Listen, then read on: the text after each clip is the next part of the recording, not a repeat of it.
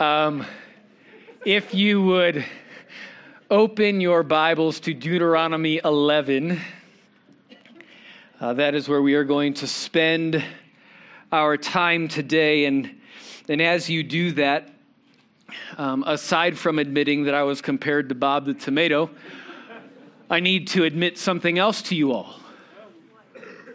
I love IKEA.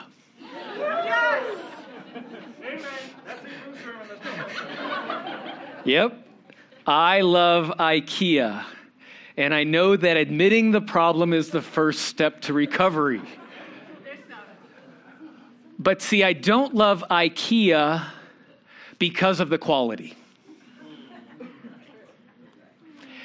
And I don't love IKEA because of the prices. And because we have allergy issues with diet, I don't love it because of the food. No, I love IKEA. Granted, we do have some furniture that we picked up 20 years ago that still exists and works today. But I love IKEA for the experience connected to it. See, when Sheila and I were newly married, we would actually go to IKEA for a date night. I know, like I am the romantic one in the family. But see, while it wasn't the most exciting, number one, my wife doesn't do movies, so you couldn't do dinner and a movie. She likes to be active, so I need to find something that was active. And living in Chicago, you couldn't do things outside most of the year. So IKEA was a safe place to go because you could be active. But more importantly, we actually got to dream a little bit. See, I was encouraged early on that I needed to be a student of my wife.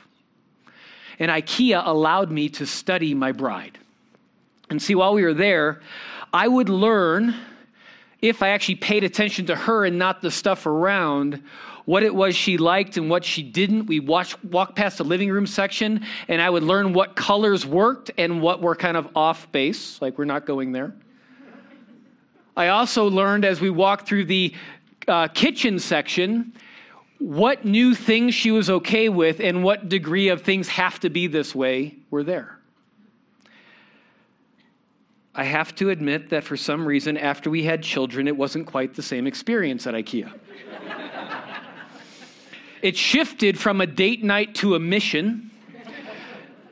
It became how fast you can get in and out.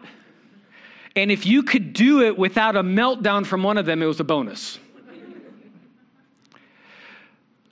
But if you've ever purchased something from IKEA, the joy of the hunt quickly became the challenge of the assembly. Now, it's kind of that way with most self-assembled products, is it not? You know what that computer desk is supposed to look like. You've got this picture, and you've got the perfect plan for where it's going to be sitting in the room where you're going to place it.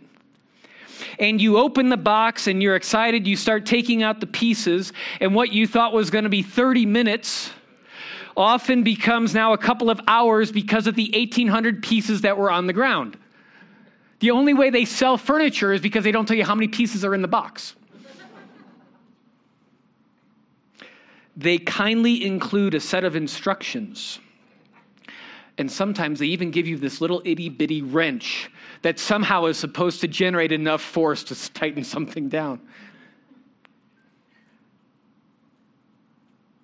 But as you look at the instructions, you realize there's no words. There's a bunch of drawings that resemble the parts that are strewn across your floor. On the picture, they have letters on them. They might have retained their letters on the floor. And basically, you realize you're required to interpret these hieroglyphics based upon your best judgment at best. More often, your best guess. You know you're going to have a handful of parts left over, and you just hope it's not an important one. As I was thinking about this, I realized that I think a self-assembly course should be a requirement for high school graduation now. For me, living the Christian life often seems like an IKEA assembly experience. I've read God's word, and I think I have a good picture of what the outcome is supposed to look like in my life. But when push comes to shove and life presses in, and the children take everything that's on the ground and put them everywhere else, I struggle interpreting how I'm supposed to look like that picture I have in my head. I find myself thinking, God, what I see here is a great idea. I love that idea of what the Christian life is supposed to look like, and I'm 100% committed to getting there. But how do you expect me to make that happen? If you've ever found yourself there, maybe you're in that season right now where you have this picture of what life is supposed to look like, and you have a realization that there's a whole bunch of extra pieces right now left on the ground. This morning's for you. If you have it all figured out, then this is your bonus week. I'll give you 100 points for being here. This morning, God is going to, through Moses, and I pray through our time, provide 3 clear written instructions that have withstood the test of time to walk us through how we are to fulfill our calling as the children of God. And last week, in chapter 10, Josh effectively helped us see how important it is to apply the gospel to our life, to move from law to grace. He reiterated that because the Lord is gracious, slow to anger, and abounding in steadfast love, we can live. He gave the Israelites these written tablets. They dishonored him. They break. He gives them to them again. And even the fact that they still disobey, he said, that's okay. I got this. Go possess the land. And it's with that backdrop that we approach this morning. See, chapter 11 is the next step. It's not just about the application of the law. It's reinforcing what applying the gospel to our lives looks like. And if there's one takeaway this morning, to make it simple, I put it at the top of your handout. Didn't want you to miss it. As we consider what God has done in Jesus, we can confidently and courageously live as Christ calls us to. So unlike the IKEA instructions where we're often required to come up with our own interpretation of how things are supposed to work, he gives us 3 clear written instructions to effectively apply the gospel to our lives today. So here's the 3. Number 1, verse 1, love confidently. Number 2, verses 2 through 7, consider deeply. And then number 3, which closes out verses 8 through 9, it is live courageously. So let's read this short section and dive in. You shall therefore love the Lord your God and keep his charge, his statutes, his rules, and his commandments always. And consider today, since I'm not speaking to your children who have not known or seen it, consider the discipline of the Lord your God, his greatness, his mighty hand, and his outstretched arm, his signs and his deeds that he did in Egypt to Pharaoh, the king of Egypt, and to all his land. And what he did to the army of Egypt, to their horses and to their chariots, how he made the water of the Red Sea flow over them as they pursued after you, and how the Lord has destroyed them to this day. And what he did to you in the wilderness until you came to this place. And what he did to Dathan and Abiram, the sons of Eliab, son of Reuben, how the earth opened up its mouth and swallowed them up with their households, their tents, and every living thing that followed them in the midst of all Israel. For your eyes have seen all the great work of the Lord that he did. You shall therefore keep the whole commandment that I command you today, that you may be strong and go in and take possession of the land that you are going over to possess, and that you may live long in the land that the Lord swore to your fathers to give to them and their offspring, a land flowing with milk and honey. See, here in verse 1, the Lord through Moses shares the first instruction. He says, love confidently. You shall therefore love the Lord your God. The phrase, the Lord your God, is the same phrase that has been repeated over and over and over and over again. But the specific instruction here is different than the instruction back in verse 12 of chapter 10. See, if you look back at that verse in the previous chapter, Moses said, and now Israel, what does the Lord your God require of you but to fear the Lord your God? The order is important. I want you to keep that idea of fearing the Lord in the back of your head. Write it on the side of your paper because it's going to come up later this morning. But here in chapter 11, instead of starting with fear, Moses says, first, love the Lord your God and keep. And then if you look at the detailed instructions that follow, it seems on the surface that there are 4 different things listed. It says we are to keep his charge, his statutes, his rules, and his commandments. They look different. But if you view these through a biblical lens, they actually reinforce the exact same idea.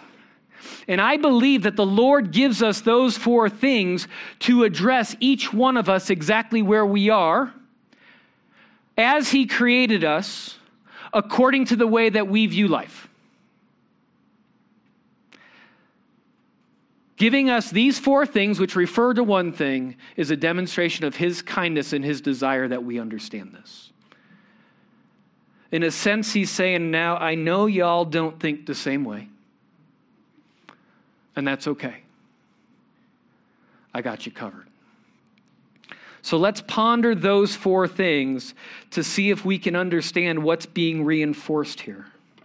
It says, love the Lord your God and keep his charge. What's God's charge? Well, everyone here likely could recite it. Love the Lord your God with all your heart, your mind, your soul, and your strength, right? That's his charge. You see it over and over and over again in Scripture. It's what Josh covered last week. See, if you go on in the passage last week, after you fear and then you serve, it says to love him, to serve the Lord your God with all your heart and all your soul. See, this is God's overarching vision for his children, is that we love him with all of our being. That's the charge.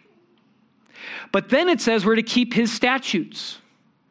Well, what are statutes? Statutes are simply written laws. It's detail upon detail. God gave 10 statutes in a sense, but the people of Israel at this time had hundreds of statutes. Hundreds. That's for the checkbox people. And then it says we're to keep his rules. Well, what are rules? Well, rules are actually understood principles. They're bigger picture than detail upon detail. They're the principles by which you can operate. And then it says we're to keep his commandments. And what's a commandment? It's a divine rule.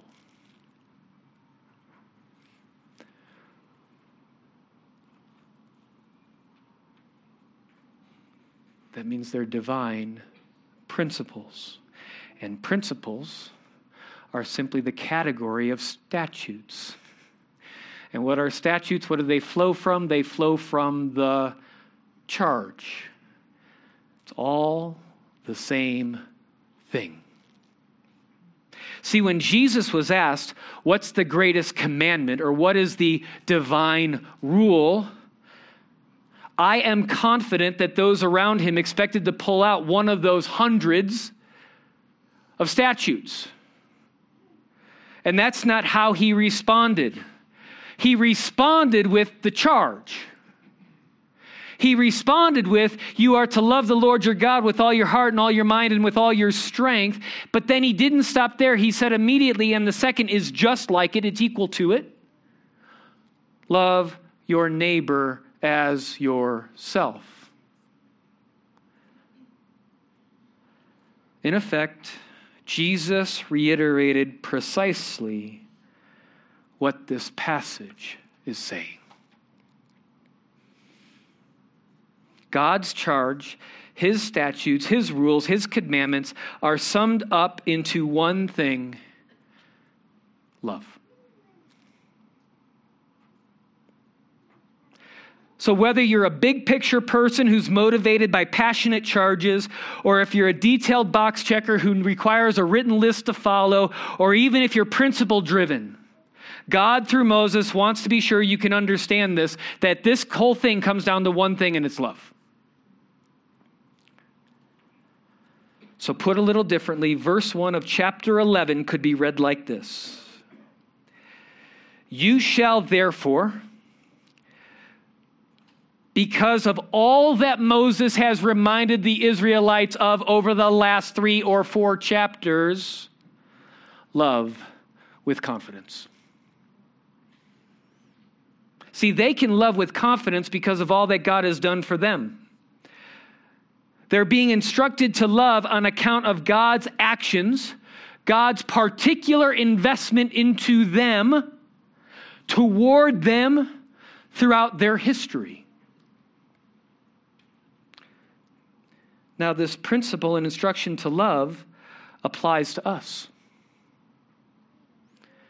See, on account of what Jesus has done for us, we are to love confidently. Our confidence rests in the undeniable, complete, perfect, sacrificial demonstration of love of the Lord our God in the person and work of Jesus Christ on the cross.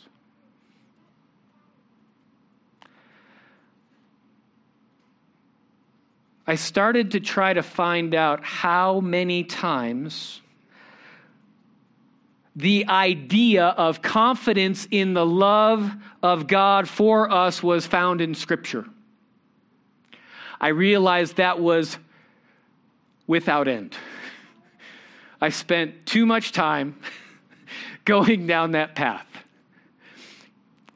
I even tried to find if somebody had counted it and you could find it somewhere.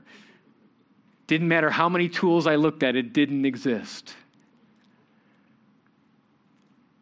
But as I was going through it, I realized that the process of trying to find it was fruitful for my soul. So I want to share a few examples. I have the passages, the addresses listed underneath this bullet on the handout. But the Apostle John, Jesus' beloved disciple, described the love of God, how that should frame our thinking. In 1 John 4:16, John writes, "So we have come to know and to believe the love that God has for us. God is love, and whoever abides in love abides in God, and God abides in him." The Apostle Paul reminded the church in Thessalonica of the love of God. 1 Thessalonians 4:9 says, "Now concerning brotherly love," this is the love one another, "you have no need for anyone to write to you, for you yourselves have been taught by God to love one another." And then Simon Peter clarified the same call to love. In his first letter, he says in verses 22 and 23 of the first chapter, said, "Having purified your souls by your obedience to the truth for a sincere brotherly love, love one another earnestly from a pure heart, since you have been born again, not of perishable seed, but of imperishable through the living and abiding word of God." Paul, in his letter to the Corinthians, connected the Christian life to love, saying in chapter 16, "Be watchful, stand firm in the faith, act like men, be strong. Let all that you do be done in love."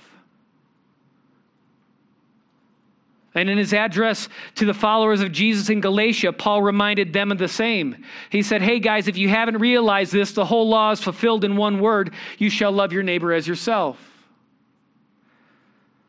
And then John wanted to be sure that the church understood the reason behind our confidence in loving others.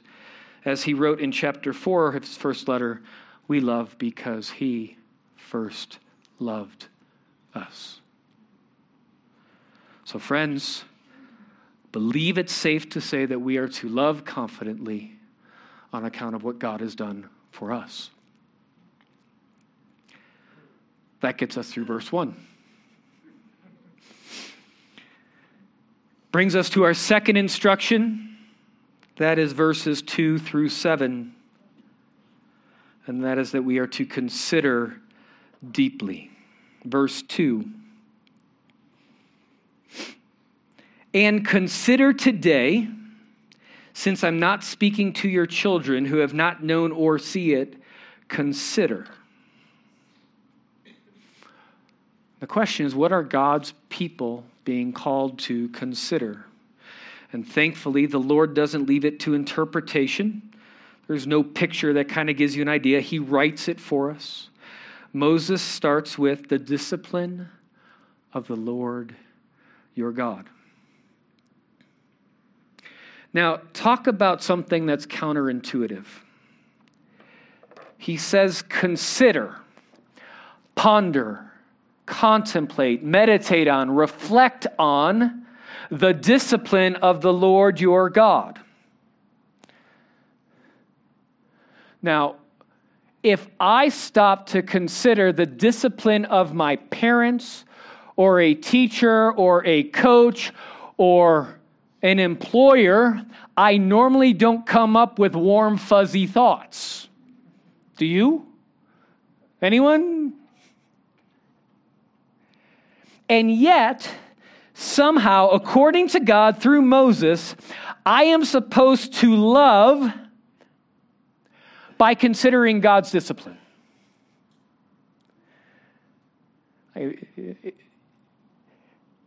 I realize that oftentimes this kind of counterintuitiveness causes me to just move past it. It's like, that's too hard for me to think about. I'm just going to continue moving on like those weren't connected, and then I feel better about it. But I couldn't. See, Moses says to the people of Israel and to us, consider the discipline of the Lord your God, and consider the ways God has worked in your midst. Because what's interesting is that God's work in our lives and God's discipline are kind of connected. Usually connected. And so let's take a look specifically how Moses encouraged the people of Israel to think about what God has done. He says, consider his mighty hand and his outstretched arm.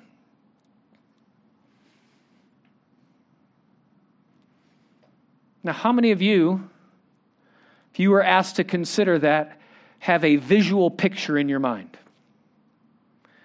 Like for me, because I'm a picture person, I think of a mighty hand, and I just think of like a really, really big fist. Like that's the way my brain works. And an outstretched arm just means he's like this, and I'm going, yeah, great.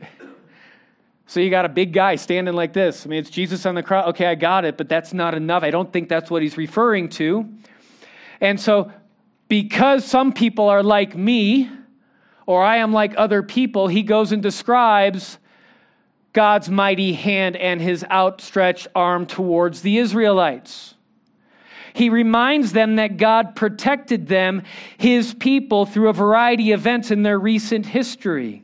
And so he reminds them what they're supposed to remember. And so he starts out by saying his signs and his deeds in Egypt, says here, by referencing the 10 plagues he brought about the Egyptians on account of the evil they had done towards the Israelites. So he says, his greatness, his mighty hand, and his outstretched arm, his signs and his deeds that he did in Egypt to Pharaoh, the king of Egypt, and to all his land. See, he's calling them to remember that God orchestrated and secured their freedom from captivity. He's asking them to remember that God rescued them.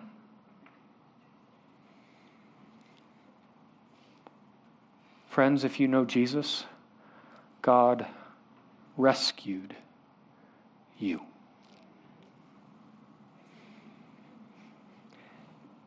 And then he says, remember what happened at the Red Sea and what he did, verse 4, to the army of Egypt, to their horses and to their chariots, how he made the water of the Red Sea flow over them as they pursued after you, and how the Lord has destroyed them to this day.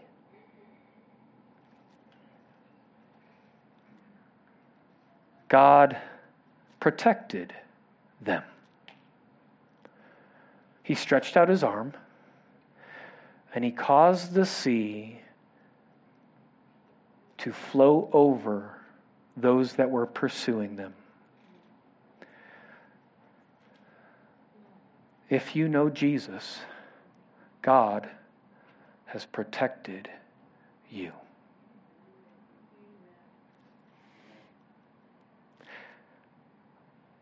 What's interesting is even before I came to know the Lord personally, I can look back on my life and see how God protected me.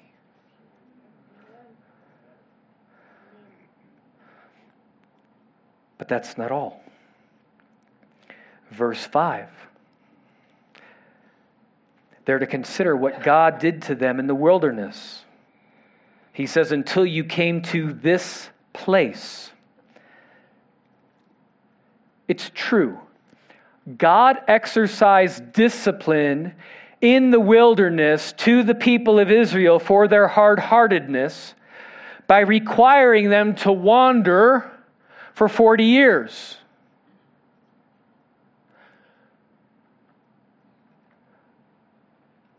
But see, he didn't leave them to themselves for those 40 years.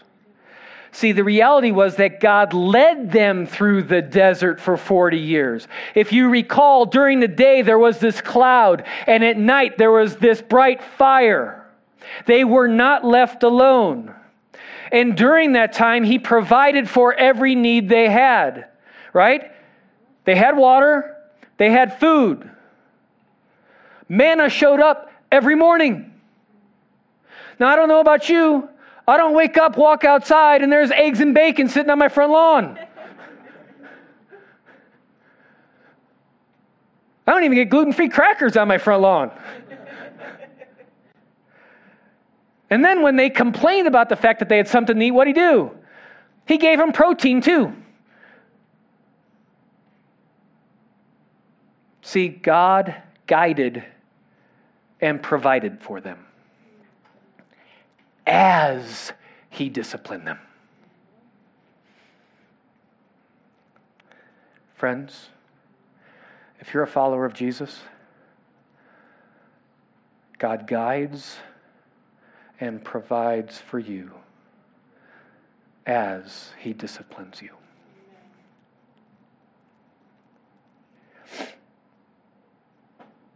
And then in verse 6, Moses instructed them to remember, to consider, to think about what God did to the sons of Korah.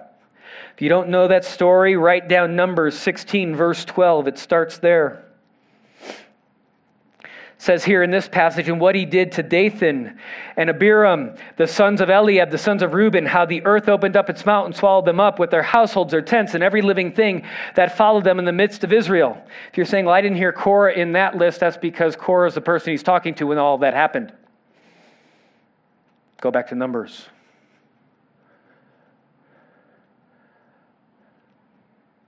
Think about that. 20,000 people. Earth opens up. Gone.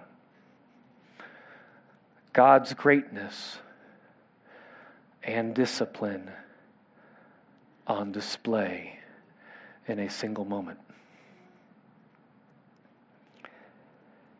That's what they're to consider.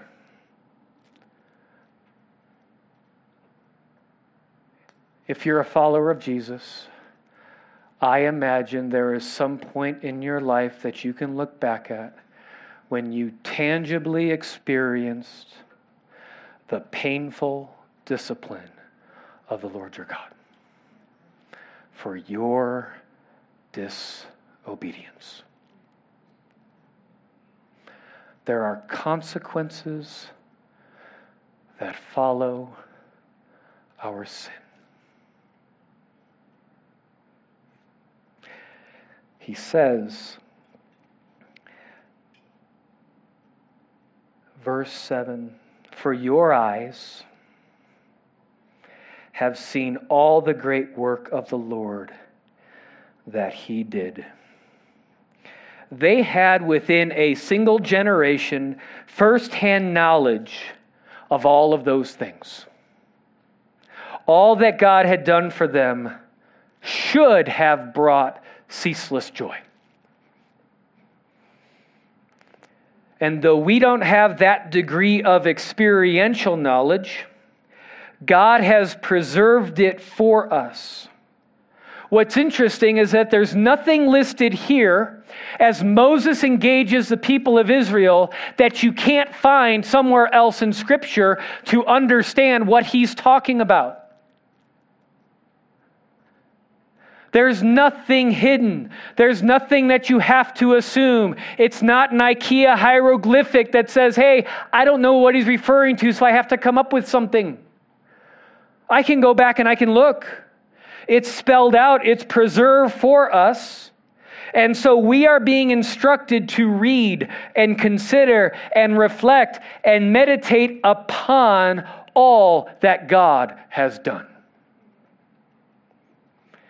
If you really wanted to, you could spend hours, days, weeks, months, years considering these things. Here's the problem. Our problem is the same problem the Israelites had. By nature, we prefer the earthly, the temporal, the things that we can tangibly feel over and experience over the spiritual, the eternal, the things of God. We often don't desire God. So here's Moses saying, hey guys, you're to love your God by considering God deeply, and we have a problem because we don't desire God. That's the problem. Our indwelling sin, the sin that we inherited as a descendant of Adam, who made a choice to pursue his own self-gratification over being satisfied in God, is our barrier to our satisfaction in God. Our sin subverts our pursuit of God. We say, I want these things. Oh, no, you don't. I want these things. Oh, and it goes back and forth.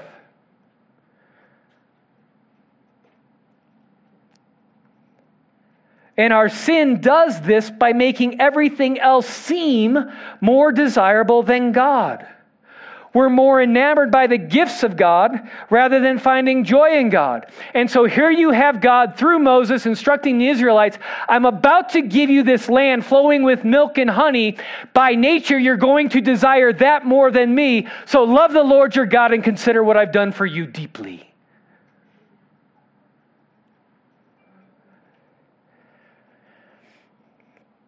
And just as the Lord was reminding the Israelites to love him and consider him as they're preparing to receive the gift he's giving to them, we are to do the same.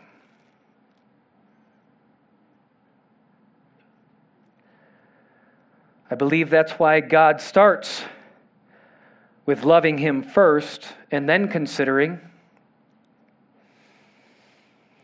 And so, in effect, he's saying, guys, God's your Lord. Love him with all your heart, your mind, your soul, and your strength. And you do that by spending time with him.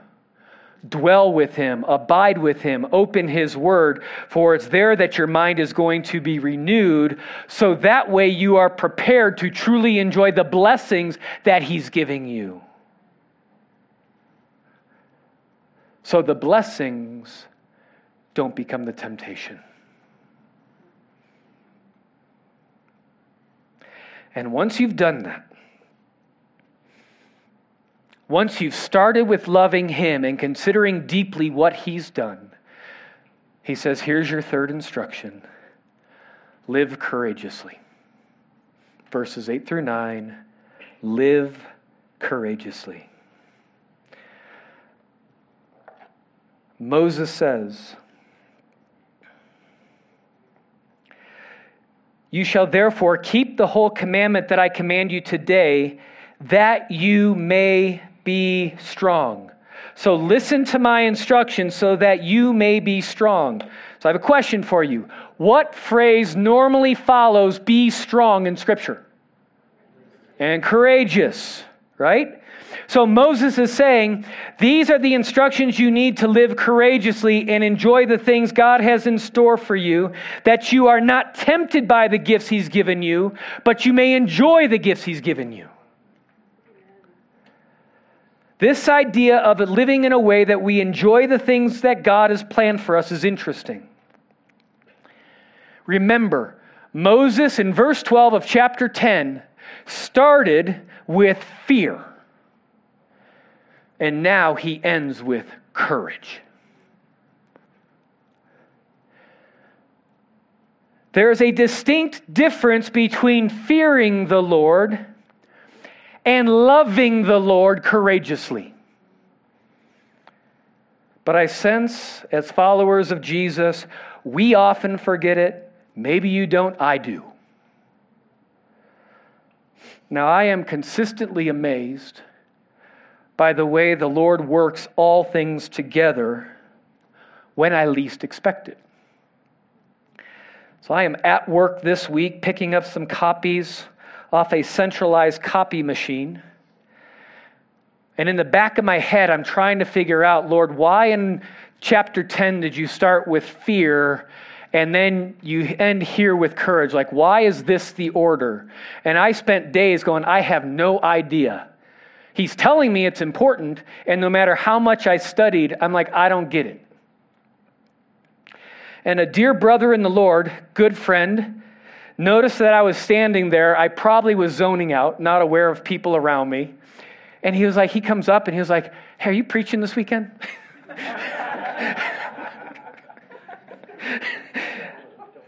And I said, yes, I am. He was like, well, what are you teaching on? I said, well, Deuteronomy 11. And I shared with him the one takeaway. And that was really all I shared, was that because what God has done, when we consider those things rightly, we are enabled by him to live in love courageously. And that precipitated a little discussion. And in that discussion, he had shared something with me that was poignant for the thing I was wrestling with. See, he described how a college Bible professor had once shared the motivation for Christian obedience. Now, mind you, this was something that had been shared with him a couple decades ago. And he just said, Christian obedience kind of progresses from fear to duty to privilege. And I was like, well, thank you, Lord. Clearly I'm not smart enough to figure it out there. So you've got to use a conversation that happened 20 years ago with a friend of mine that realized I was zoning out. Yep. Just to prove that it wasn't me who came up with it. So I started thinking about that. Early on, many of us respond to the Lord because we fear the alternative. The thought is, we don't want to go to hell. So as a result, we say, Lord, I need you. Friends, that's not wrong. Hell is a place to be feared. Eternal torment is not something to shake a stick at. In those moments, we obey the Lord. We live because we're afraid of the discipline of the Lord.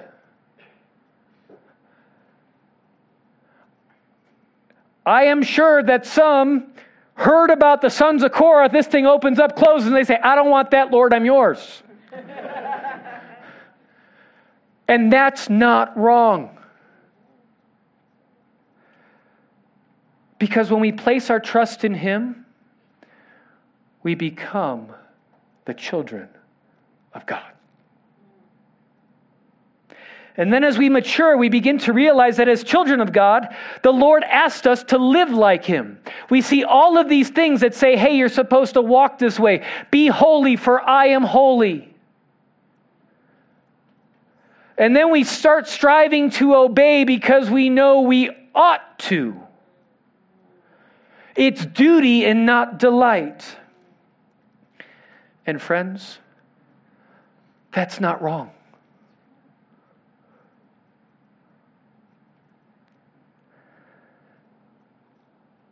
I remember being in that place for years in my faith, struggling because doing the right thing seems so hard. And I'd look at those that were more mature than I was, and they seemed to have this sense of joy that eluded me. I don't get it. They're just obeying naturally as if there's no problem here. And I'm like, I am struggling. Lord, can you give them a challenge? Can you do something?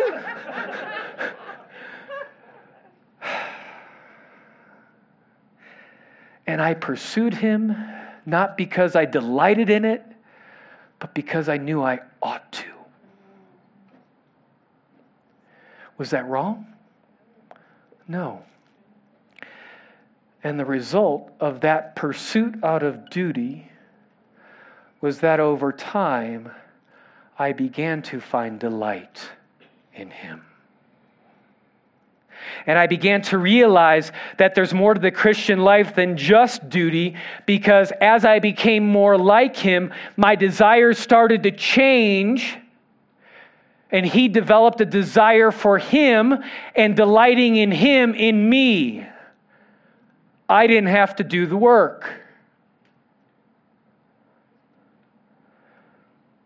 And what we see here, and what we see Jesus calling us to, is a place where we love the Lord to such a degree because we've spent so much time with him that we've been shaped more and more into his image. And as a result, we're able to actually enjoy the things he's given and be thankful to Him for those things. Because by nature, we think we deserve those things, or we earned those things, or we worked for those things.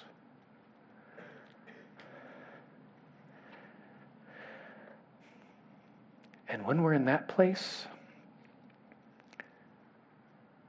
we stop fearing what happens when we don't obey. Because we know He's got this. We don't dutifully go about our day. We find delight in our day.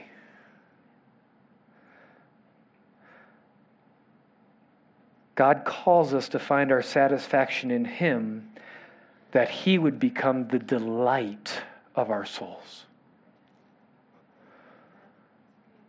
And for the people of Israel, He's telling them to be courageous, not fearful. Think about this. He says, keep the whole command. Remember, what's the command? One thing, love.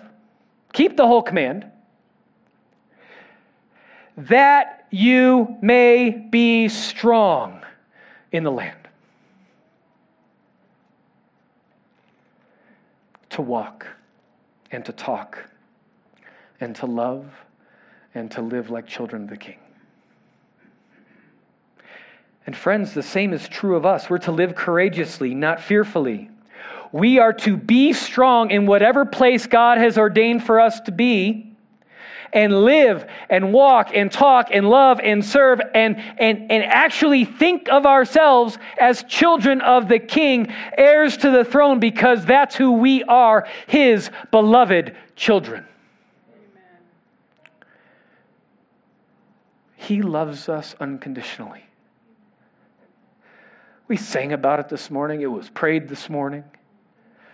He demonstrated that love by taking our sin upon Himself. He pays the penalty. And all He requires us to say, hey, love me. Not all is our stuff. You don't have to be prepared. You don't have to be clean to love me. Just love me. And He's got the rest. Now, if you haven't done that, maybe this idea of not wanting to be captive to sin, maybe you don't want the earth to swallow you up. Love Him. It's not hard. There's not a 4-hour course that you have to go through. Just love Him. But you need instructions. And I don't know about you, but anytime I've tried to work on a car, I found it easier for me to work with someone who knows what they're doing than for me to try it on my own. YouTube's great and all. Just saying. But it's a whole lot better to someone walking alongside of you. We need one another to love Him.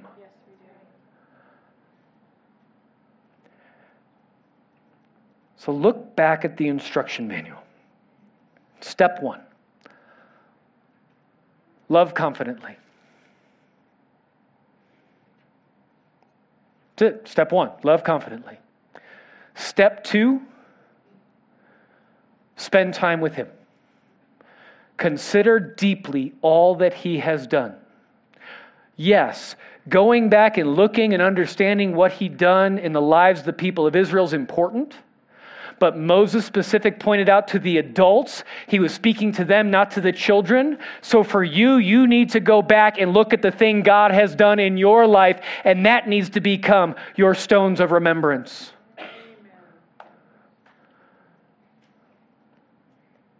And then because of all that, you're freed to live courageously instead of fearfully. And as you take possession of the land or walk where God has ordained you to walk, you can live courageously knowing that the great God who called you individually by name and rescued you and died for you and forgave you now goes before you, because He will protect, He will guide, He will provide. He'll discipline along the way. But He wants you to live courageously, unashamedly of the gospel. Let's pray. Father God, your word is rich, complex, and clear.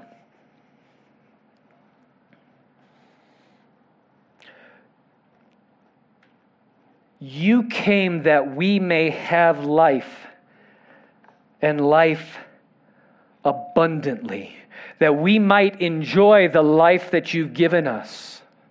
Lord, just as you encouraged your people to go and take possession of the land flowing with milk and honey, you encourage us as heirs to the throne, as children of the King, to walk with confidence, not afraid of the enemy, not afraid of culture, but with confidence, to speak truth where truth needs to be spoken, to love in ways that doesn't make sense to many. Lord, give us the courage we need to embrace you, to trust you, to live in you. Lord, by your Spirit, let your word come to mind. Lord, by your Spirit, help us to love as you loved.